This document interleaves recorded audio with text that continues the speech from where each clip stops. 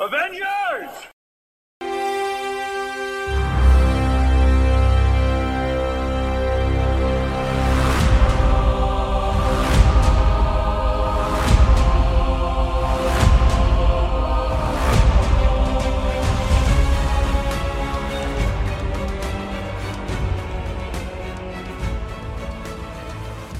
Welcome back, everyone, to another episode of Talking Smack, where we talk superheroes, movies, animation, and comics. I'm your host, Josh Scar, and joining me this week is Alex. Alex, how you been? It's been great. Nothing says mid-30s like braces, adjustments, a tooth extraction, bonding to a new tooth, gum surgery, and all that fun stuff. Yeah, sounds like you could use some cocaine. You know what? It made the last few weeks a lot better. I know you watch the show, but Ricky and I recently started watching Ghosts. And Yeah. every now and then, when they have Hetty drop they should try some cocaine. It's they use that just the right amount, and it's Oh always yeah. funny. Yes, like I am a sucker for that movie and that show, and also the original British version. Both of them are just lovely comfort shows. And I particularly love Hetty because she has lovely micro expressions and like it just always with a little bit of a zinger or a little bit of a condescending compliment. It's great. Yeah, it's a lot of fun. I think the one character that really I could do without is Thorfinn, because he feels very one note, but he is used effectively when they need to use him in a certain way. Hmm. Yeah, and once you get to the second season, they flush him out a little bit more, which is really nice. We're all caught up. We just saw the dating episode, and Yay. it was a good episode, but again, it's Thorfinn's just it. I don't know.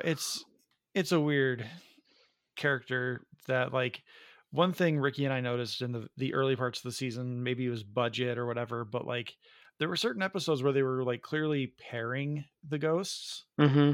and so like they would there's a total of what, like 7 or 8 of them. Yeah, there's quite a few. And in some episodes you only ever see like 4, and another episode you'll see 3, and it's just really bizarre that they had this big ensemble of ghosts, and then after the pilot episode, for the next like 7 or 8 or 9 episodes, you only get like half the group at a time. Yeah, I partially wonder if that was just to let breathe to like, get everyone joined in, but then I also wonder if it's more a restriction due to the pandemic and filming. Because if you Ooh, look that at, yeah, that's a good point. Their production timeline would have fit right into the start of the pandemic. yeah, because if you look at like how they often frame the shots, which is something that I really pay attention to with, you'll have the couple together in almost all the shots, and then you'll have the 2 to 4 ghosts. And they don't often put them in the same frame, even when interacting. And it's a lot better this season. Now that some restrictions have lifted. That's a great point. That's not something that we really thought about when we were watching it, because we were just like, we love this show, it's fun, but why are you only giving us half of what we're wanting? If you have HBO Max, I would definitely suggest watching the original British show because it's a comedy troupe that started the show, and most of the ghosts play double roles. Okay, I'll have to keep that in mind. I didn't know the original British series was on HBO Max. Not sponsored by HBO Max, but could be. Well, speaking of plugging shows and giving them a little bit of airtime, let's move into our promo for the week, which is our friends over at the Doom Generation. We'll hear from them, and then when we come back, we are going to talk about Cocaine Bear. Psst. Hey, you! Want to get doomed? I'm Tessa. And I'm Nicole, and we have a spanking new podcast for your ear holes called Doom Generation. Listen in as 2 foul-mouthed biddies have an always casual, often comedic... What? I think we're funny. ...and sometimes chaotic conversation about the things that doomed us to be who we are today. Take a trip with us down nostalgia lane, and we'll try not to veer off the road. Available on Spotify and Apple Podcasts. Follow us on Instagram and Facebook at Doom Generation Pod, and on Twitter at Doomgen Pod. Later, Doomers! And we are back, and I am joined once again by Alex. Alex creeped behind me at the movie theater. He Oh snuck yeah. in when the trailers were running, and I was being engrossed in the Scream trailer, being like, should we review this? I haven't seen the last two Scream movies, but I kind of want to see this. So can we? Maybe we should review this. But I think we have something going for that week. I don't remember exactly. Oh, it's the Last of Us finale.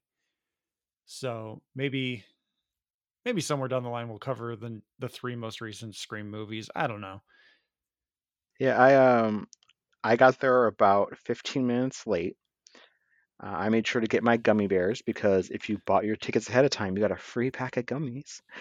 And there I was walking up the stairs, having picked my seat with my with some other friends, and I see Josh sitting there. And I get behind him, like I said, 15 minutes late, and watch 15 more minutes of movie trailers. It did 30 feel like a lot. minutes. It was a 7:45 movie. I looked at my phone. It did not start until 8:14. Yeah, I mean, I always budget for 30 minutes of trailers, and I mean, most of them I've seen because they drop them online like 3 weeks ahead of time. And most of those trailers I had seen. I hadn't seen the Evil Dead trailer, but that's because, I mean, to just put it out there, I'm not a huge fan of the Evil Dead series. I like the comedy, campy horror stuff I can get behind, but it's just not for me. Which I'm gonna be saying that a lot in the next like 30-40 minutes. But this one looks like it's really leaning into the horror element, and I mean, like that's cool. You got to reinvent the wheel somehow in these sort of things. But I'm curious as to your take on the Evil Dead remake that they're bringing here, revitalization, retooling, whatever it is. I'm a huge Evil Dead fan. And what I find interesting, because you mentioned like you're not really a fan of the campy horror stuff, is that each Evil Dead movie is completely different. Their first Evil Dead movie was extremely low budget. Sam Raimi, Bruce Campbell, they filmed it, and their friends, they just filmed it as cheaply as possible, and it was straight horror. Like I recently rewatched that movie and it still scares the crap out of me. The second one, kind of a remake, but they say it's a continuation of the first one, and it is a mixture of horror and comedy, and it's this nice balance where they go for some laughs but really keep it there. It's not until Army of Darkness that it is straight shtick comedy, which I love that. And then they wait forever. They release some video games, and the video games definitely are very much just comedy. I think it was a PS2 Evil Dead. Maybe it's Evil Dead Regeneration, I think it's called, where there is a one-liner button. You just hit the triangle on your PlayStation, and it constantly gives out a Bruce Campbell one-liner. The Evil Dead that came out, I think it was 2011 or 2012. They say it's the same universe, but it basically is a reboot. That is straight back to just straight horror. There's almost no comedy, no jokes in there. Isn't that the one with the post credits of Bruce Campbell just showing up going groovy? Yes, it is. And that one I kind of dig. It has a bit of a special place in my heart because they basically just tried their best to go, hey, we're going hard here. We're going to be like, show you what practical effects and a decent budget could give you for an actual Evil Dead movie. And Jane Levy was fantastic as the lead in that. She put her sweat, blood, and tears into that movie. But this new Evil Dead Rise, they are saying that this is the Bruce Campbell timeline. And I'm not sure what to think of it yet, other than I will be seeing it, but it might be too intense for me. Like the scene they show in the trailer of like them trying and fighting in the kitchen, and the Deadite grabs a cheese grater and looks like Ooh, they yeah, I'm like, yeah. okay. In the Levy Evil Dead, one of the like scenes that was made me just hard to look at, and it still bothers me, is they show one of the Deadites bifurcate their tongue really slowly, and it's like, Ugh. so I'm not sure what they're going for. Bruce Campbell said he's not in it. He's just like, I'm a little too old for Ash. When they did the Ash versus Evil Dead TV series, which I did like, it was more comedy. He said that his body's just too beat up from it. Years and years of being Sam Raimi's personal punching bag, and he said that he just can't do it. He'll do the voice work. I've been playing the Evil Dead, the multiplayer game. That's been fun. I want to see what is going on with the franchise. I want to see, are they going to try to do some sequels with this with the cast, whoever the survivors are? They specifically took it out of the woods and they put it in a city in like an apartment building. It may be too intense for me to continue enjoying them. I think that might be a fair assessment because it definitely seems a lot more intense than what I remember of the movies that I've seen. I remember seeing bits and pieces at my cousin's house growing up. My oldest cousin, well, no, he was my oldest cousin. One of my cousins, he uh, he even had like the Evil Dead poster on his wall and everything. Like he was that kid, and I just even back then I was just like, not for me. I have this weird phobia of like possession and people like getting brainwashed and everything, and like especially when the eyes do something weird, Hmm. that just kind of puts me in a weird anxious place. Like it was okay in Age of Ultron. I don't know why, but like that was fine.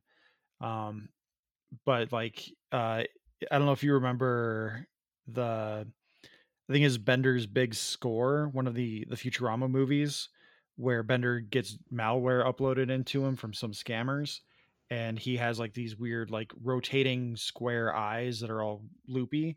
Like that freaks the crap out of me. I don't know why. Like it just fills me with anxiety and I'm like I don't like it. Stop. The things that get me uncomfortable aren't things like that. With me, the it's the intensity, how long you hold on it. Like Sam Raimi, I love his take on horror because he plays with things. He never lets the shot linger too long. It's just long enough to let you know something horrible's happening. Like a perfect example of that is Spider-Man 2, the Doc Ock creation scene. That The hospital moment where scene. Sam Raimi homages himself. And speaking of suffering rather than enjoying, let's get into Cocaine Bear. Oh. So I've got some things to say, but I'm gonna take the reins here because I do think we'll do like the compliment sandwich where you've got nicer things to say, and we talked a little bit about it beforehand, and I do like your take, but I just have to say off the back, like spoilers ahead for Cocaine Bear, which if you've seen the trailer, you kind of know what the movie is. There's not really any spoilers in this movie. Um, but I'm gonna just dive into this rant that I have after watching this and sitting on it for 24 hours.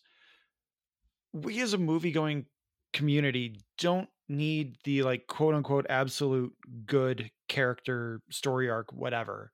All right. We can go watch a movie about drug dealers inadvertently dropping cocaine into a national park and them having to go recover it because the guy who did the dropping died because he's an idiot. And that can be the movie because what Elizabeth Banks has said in all the press releases and everything that came out after the trailer broke the internet is that this is kind of a vengeance story for the bear, that humanity interfered in its life and it ended up dying early. And what this movie ends up doing is it has a character in Carrie Russell. I forget the two kids' names, where she has to go and find the kids. While we also have the storyline of the drug dealers trying to get their drugs back, the bear getting high on cocaine and just slaughtering people, and a horny park ranger as well. You can get rid of the mama bear finding her kids who are skipping school sort of storyline, like that can just go. We're not here for that. We're here to watch a bear mercilessly kill a group of people because it's high on cocaine. And what you do with that Carrie Russell storyline is completely antithetical to the movie because we're not rooting for the bear in that instance. We're rooting for Carrie Russell to find her kid. No one wants the kids to die. So there's a weird process where we want the bear to do the thing we're here to see it do, which is do cocaine and kill people, except not the three people that we're supposed to be like, okay, they can get out. That's fine. Yeah, I do understand what you're saying, and I really do find the Carrie Russell and the two kids storyline superfluous, other than what her, not her son, but her daughter's friend Henry, I want to say his name is. I don't know. Yeah, I think her daughter's name was Dee Dee or Deidre. yeah, Deirdre. I think Dee Dee. There's no reason for them to be in the movie. Their storyline is superfluous. It is not needed. There's really no emotional resolution to it. In fact, the thing that bothered me the most about that is, so the framing device with the two children is that she's skipping school because the daughter's skipping school because she wants to go off into the woods to paint the secret falls, which I still kind of confuse how you paint waterfalls because I never saw them carrying like a canvas, which makes me think they were legit going to like paint rocks. That's fine. That's what I took it as too, because like we, in my school, the Zeta Club had a thing of paint the dam. So I assume it was something similar, where like you just find an area next to the waterfall and you paint the rocks on the waterfall. Yeah, so they go out and they're the ones who first stumble across, and well, they're not the ones who first stumble across Cocaine Bear, but they stumble across some of the drugs. The kid thinks is like trying to act all big, like, oh yeah, I do coke all the time. Mind you, they're like 12, 13, I think, somewhere in there. One of them mentions that they're like 13. And they both do like a shovel full of coke. There's never a payoff of that. Like it never shows them tripping. It never shows them like getting like hyper, like have like a panic attack, an overdose. Just later on, one of the kids says they're pretty tired. Yeah, I think Henry ending up in the tree is supposed to be indicative of what the cocaine allowed him to do. But yeah, that entire storyline, especially when they ingest the cocaine or like taste it or whatever, they they don't pay that off in any way really, because like you said, there's nothing where they're tripping or they're like, oh hey look, I think I see a bear, it's probably a bunny because I'm tripping so bad. And I get they don't want to have like this moment of minors glorifying drug use, like they're having fun, look at them, look what they're doing with the cocaine. Like I get that entirely, which is why I'm saying again, you cut this from the movie, because the like you don't want the kids to die. The only kids that you want to die are the 30-year-old teenagers in this movie. And they do a great job of getting rid of those kids. Yeah, the movie is about 95 minutes long total. So it's very slim. And yet it is frustrating that there is baggage in there. But when the movie's actually firing, it's really fun, and I really dig it. There's a sequence right in the middle, which is what I'm pretty sure sold Elizabeth Banks on directing this. And it's a sequence when after there's a bear attack, so people retreat back to the trooper station, and then the trooper station assault into the ambulance assault that you see in the trailer. That about 15-minute segment was what I wanted from this movie. Yes, we needed more of that. Yeah, no pun intended. We needed more highs where there's a lot of plateaus. There are. I enjoyed it more than you. But that being said, this movie is, I'm going to say, about a 6 out of 10. I think that's generous. To me, it should have been more of a 7 or an 8 if they had hit more highs. The problem that I have with this movie is that the trailer didn't quite give the payoff that I expected. To take this to another franchise, the Crank movies. They're absurd. Mm-hmm. The first one with the whole like he needs to keep doing drugs or something to keep his heart going. The second one where he needs like an electrical charge to keep his heart going. The trailer told you what those movies were, and the movies were just that. It's absurdity into more ludicrous situations where, spoiler for like a 20-year-old franchise, the end of Crank 1 is he literally falls out of an airplane and smashes onto the ground. The second movie starts with him being scraped off the ground with a shovel. I have actually not seen the second movie. I need to. I enjoyed that first movie, and I've always meant to see the second one, but it keeps slipping my mind that there was actually a sequel made. What I think held this back is they did not lean into the premise enough of the bear Yes. being high on cocaine. Like 175-pound brown bear should have had, in my opinion, a little bit more not superpowers, but superhuman strength. It should have. I mean, they showed it at one point chasing down the ambulance and like bouncing off stuff, which is really cool. Sorry, it's a black bear, not a brown bear. Brown bears are bigger, and the black bears are about human height if they're standing up. So, anyways, so the black bears at one point chases down the ambulance, which is cool. But I would have wanted to see like instead of just leaping into the back of the ambulance, I would have liked to see it like side like hip check the ambulance and like, oh my god, they hit so hard. Or one of the kills be like it punches somebody's head off. Or it like ragdoll them into a tree. Something a little bit more in the line of like a Jason Voorhees kind of style thing. Where you have this superhuman thing. Instead, well, we got some fun kills.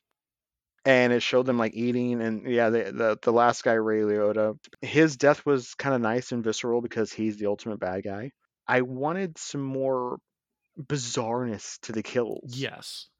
And that's where this movie really fell flat for me, is I was expecting more outlandishness from it, where instead it leans too far into just traditional jump scare horror kind of things, where there's long lingering shots, kind of like what we talked about with the Evil Dead trailer, where it just lingers and you're just waiting for that loud sound effects or musical score that lets you know that something has happened or something has jumped out. And it does it time and time again. Like, I was hoping we were getting into a little bit more ludicrous stuff, because like there's a moment where we see an obviously gloved bare hand reach and take Dee Dee's carrots and celery sticks. Yeah. And like, okay, yeah, let's lean into this. Let's be campy. Let's be just completely ridiculous. And no, they treat the bear like it is an actual bear, and they never let it do anything that's not insane, other than like the first time it apparently ever did coke, which happens in the prologue of the movie, or no, prologue of the movie, yeah, where we see it like banging its head against a tree because it's like tripping so hard. It's just like, oh, what the hell is happening to me? And I thought that was great, because it's kind of giving you this glimpse into the psyche of this animal that doesn't know what's happening to it. And then it just knows that I need more of this. And I don't, it never pays off, because like you would hope in a movie like this with the trailer that like with each new bag of cocaine it gets, it's gonna just do something even more extraordinary. Yeah, like a level up or something.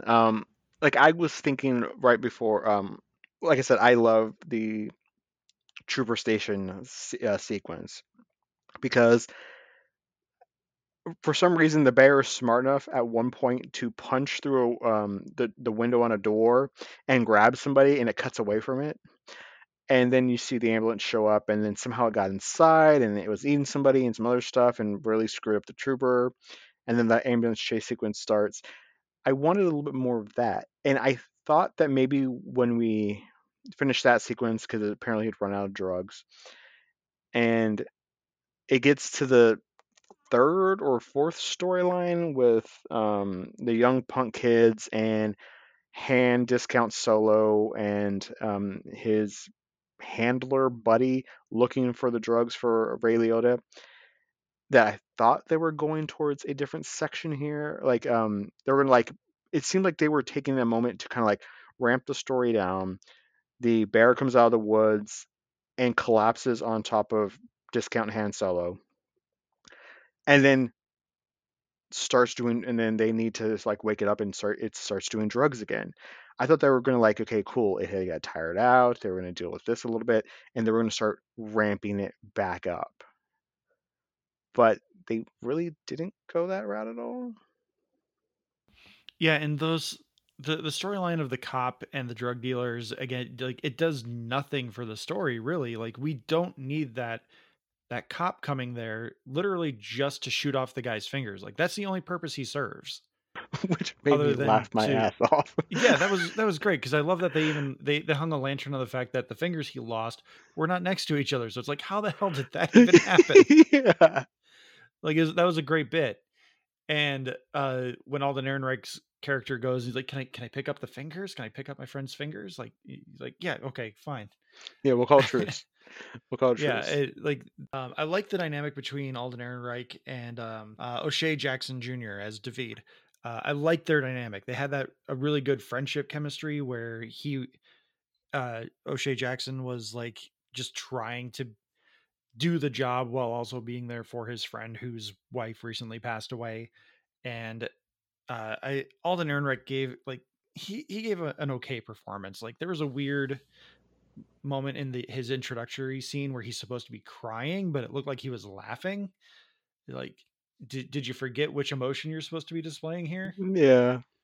So I really don't have a whole lot more to say about the movie other than one thing I did kind of it really distracted me about this movie is that they have like 3 or 4 characters from the TV show The Americans. You have Carrie Russell, who is in The Americans. You have her real life husband Matthew Reese, who they met on The Americans, got married, and they were the main stars of that. And he's the guy at the beginning who just chucking out all the drugs out the airplane, and they briefly find it and find his body. And then the trooper, Margot Martindale, her name is Ranger Liz, I believe. Was their handler on that show, and so it was really kind of funny seeing that. I kept getting slightly distracted of like, am I going to see like other people here? Is there more Americans showing up? Because this could get interesting really fast.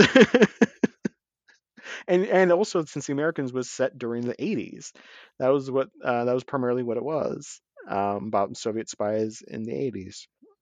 I I I don't hate this movie as much as I'm shitting on it, but I in the Talking Smack ranking, I cannot give it a must see. I would have to say pass. Like I don't think it delivers on its promise. And outside of the Kerry Russell and the kid storyline that didn't need to be in there, there's one moment that just really killed the movie for me, and that was the moment where uh, so there's a sequence of events that leads up to it. Kerry Russell and Henry find the bear cave where Dee Dee is being held because the cocaine bear decided to bring Dee Dee to the cave for some reason. We never find out why. She's just alive in the cave with like a pretty deep puncture into her calf, but that's it. So we when they find the cave, they are introduced to was it Tormund from Game of Thrones? Was that his name? Yeah, they find Tormund, who his wife or fiance is the one who is the first kill in the movie, and he's just kind of like wandering the woods, forlorn, like there's a devil bear, and I'm now fiance-less. But I will lead you to the bear cave because that is the purpose of my character. And as Kerry Russell and Henry go into the cave, we hear Tormund, whatever his actual movie character's name is, I don't know. I don't think they ever actually name him. Um, you hear him screaming, and they're like, "Okay, well let's leave." And then it cuts to the drug dealers showing up with Ray Liotta now in tow, and also there's another character there that shows up that I won't spoil it because there's an obvious twist that happens, but I won't spoil that. They're like, "Hey, be careful! This is the bear cave, the bear. This is the cocaine bear. You don't want to end up like that guy we just passed." And then they do a Family Guy smash cut to literal seconds before that moment happened. Like you couldn't just show us the sequence and be like, "Oh man, that's fucked up. What happened to that guy? Oh man, we're going into the bear cave and that guy had that happen?" No way. Like you don't need to do a Family Guy smash cut to get that point across. It takes the same amount of time to tell that story. And that just drove me insane. Like these are competent Elizabeth Banks is a competent filmmaker. She knows story structure.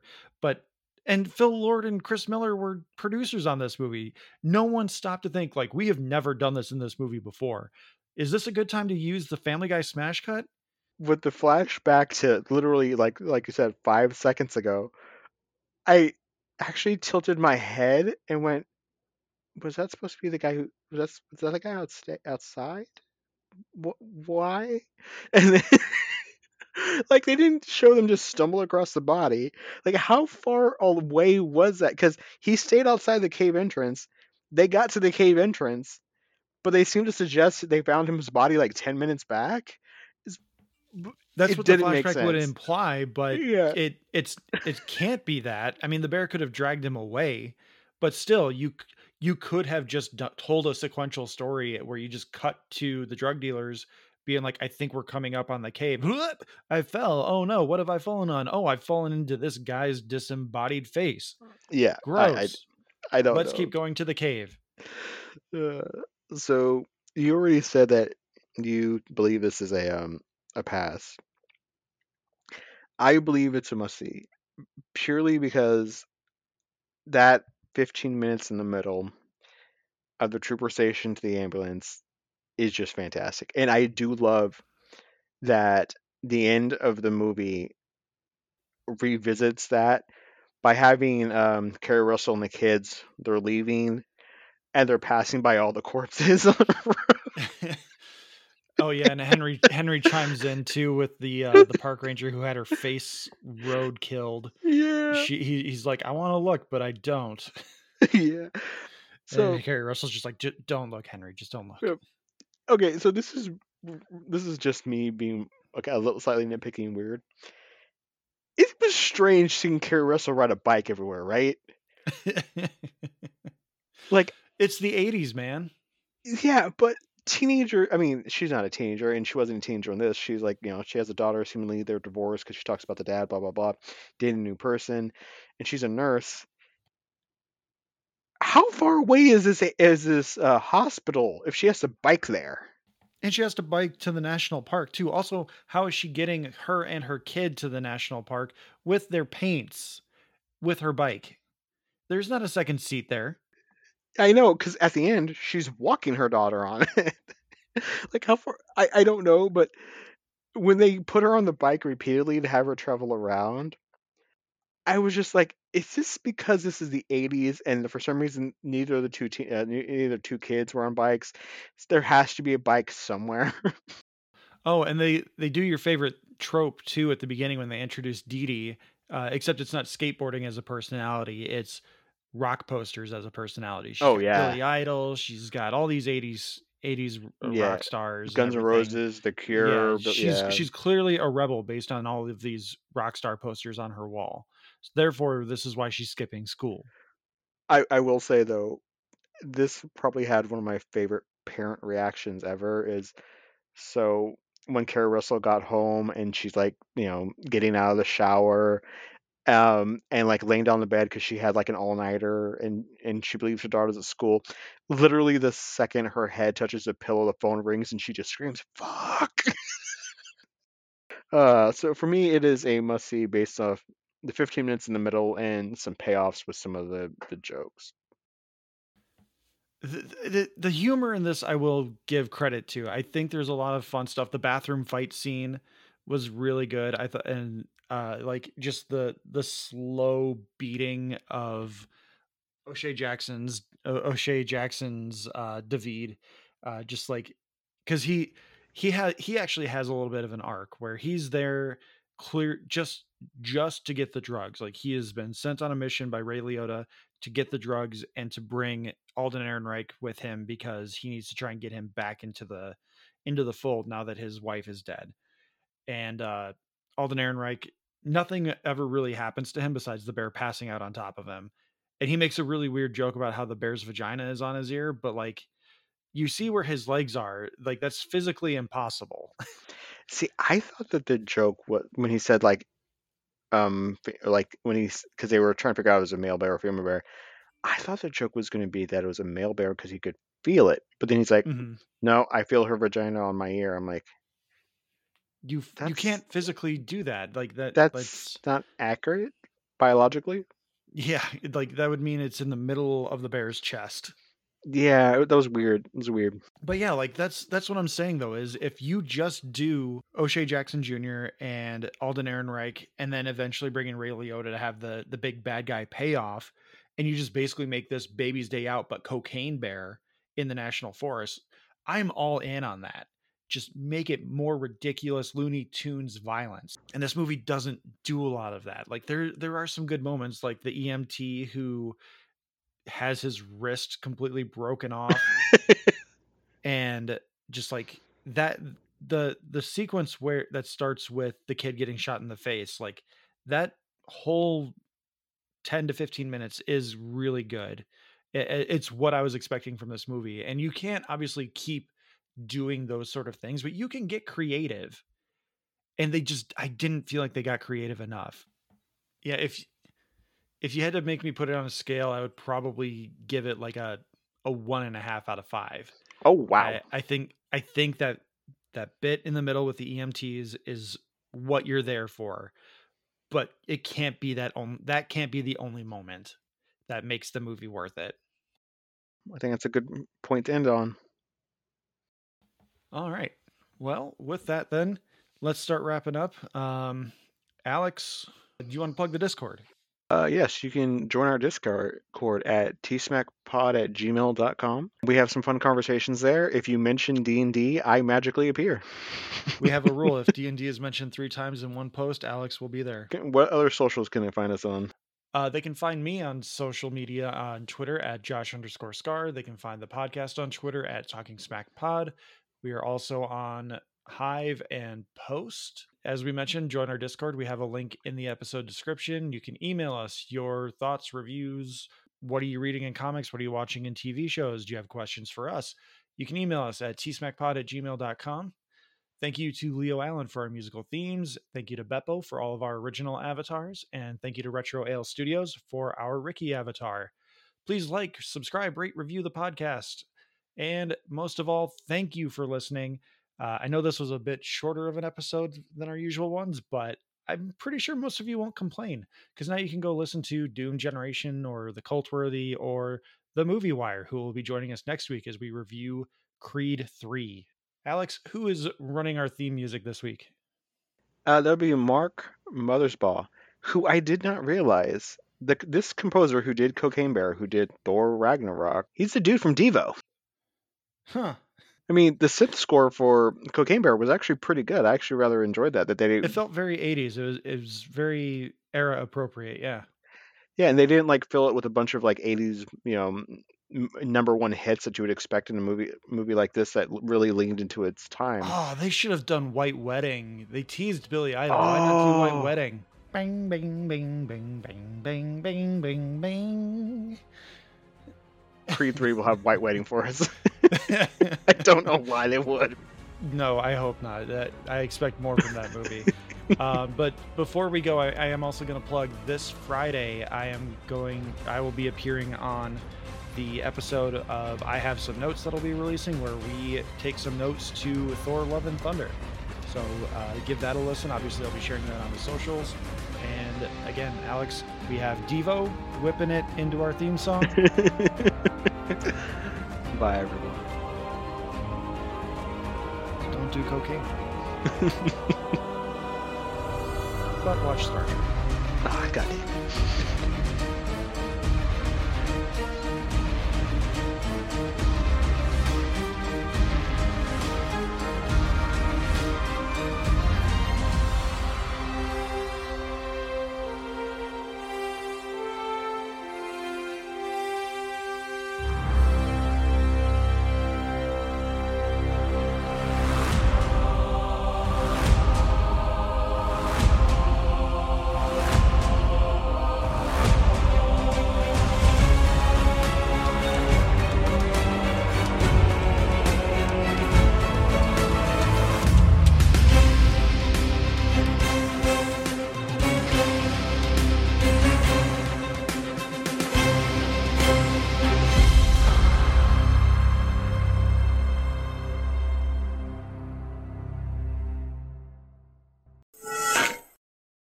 Assemble.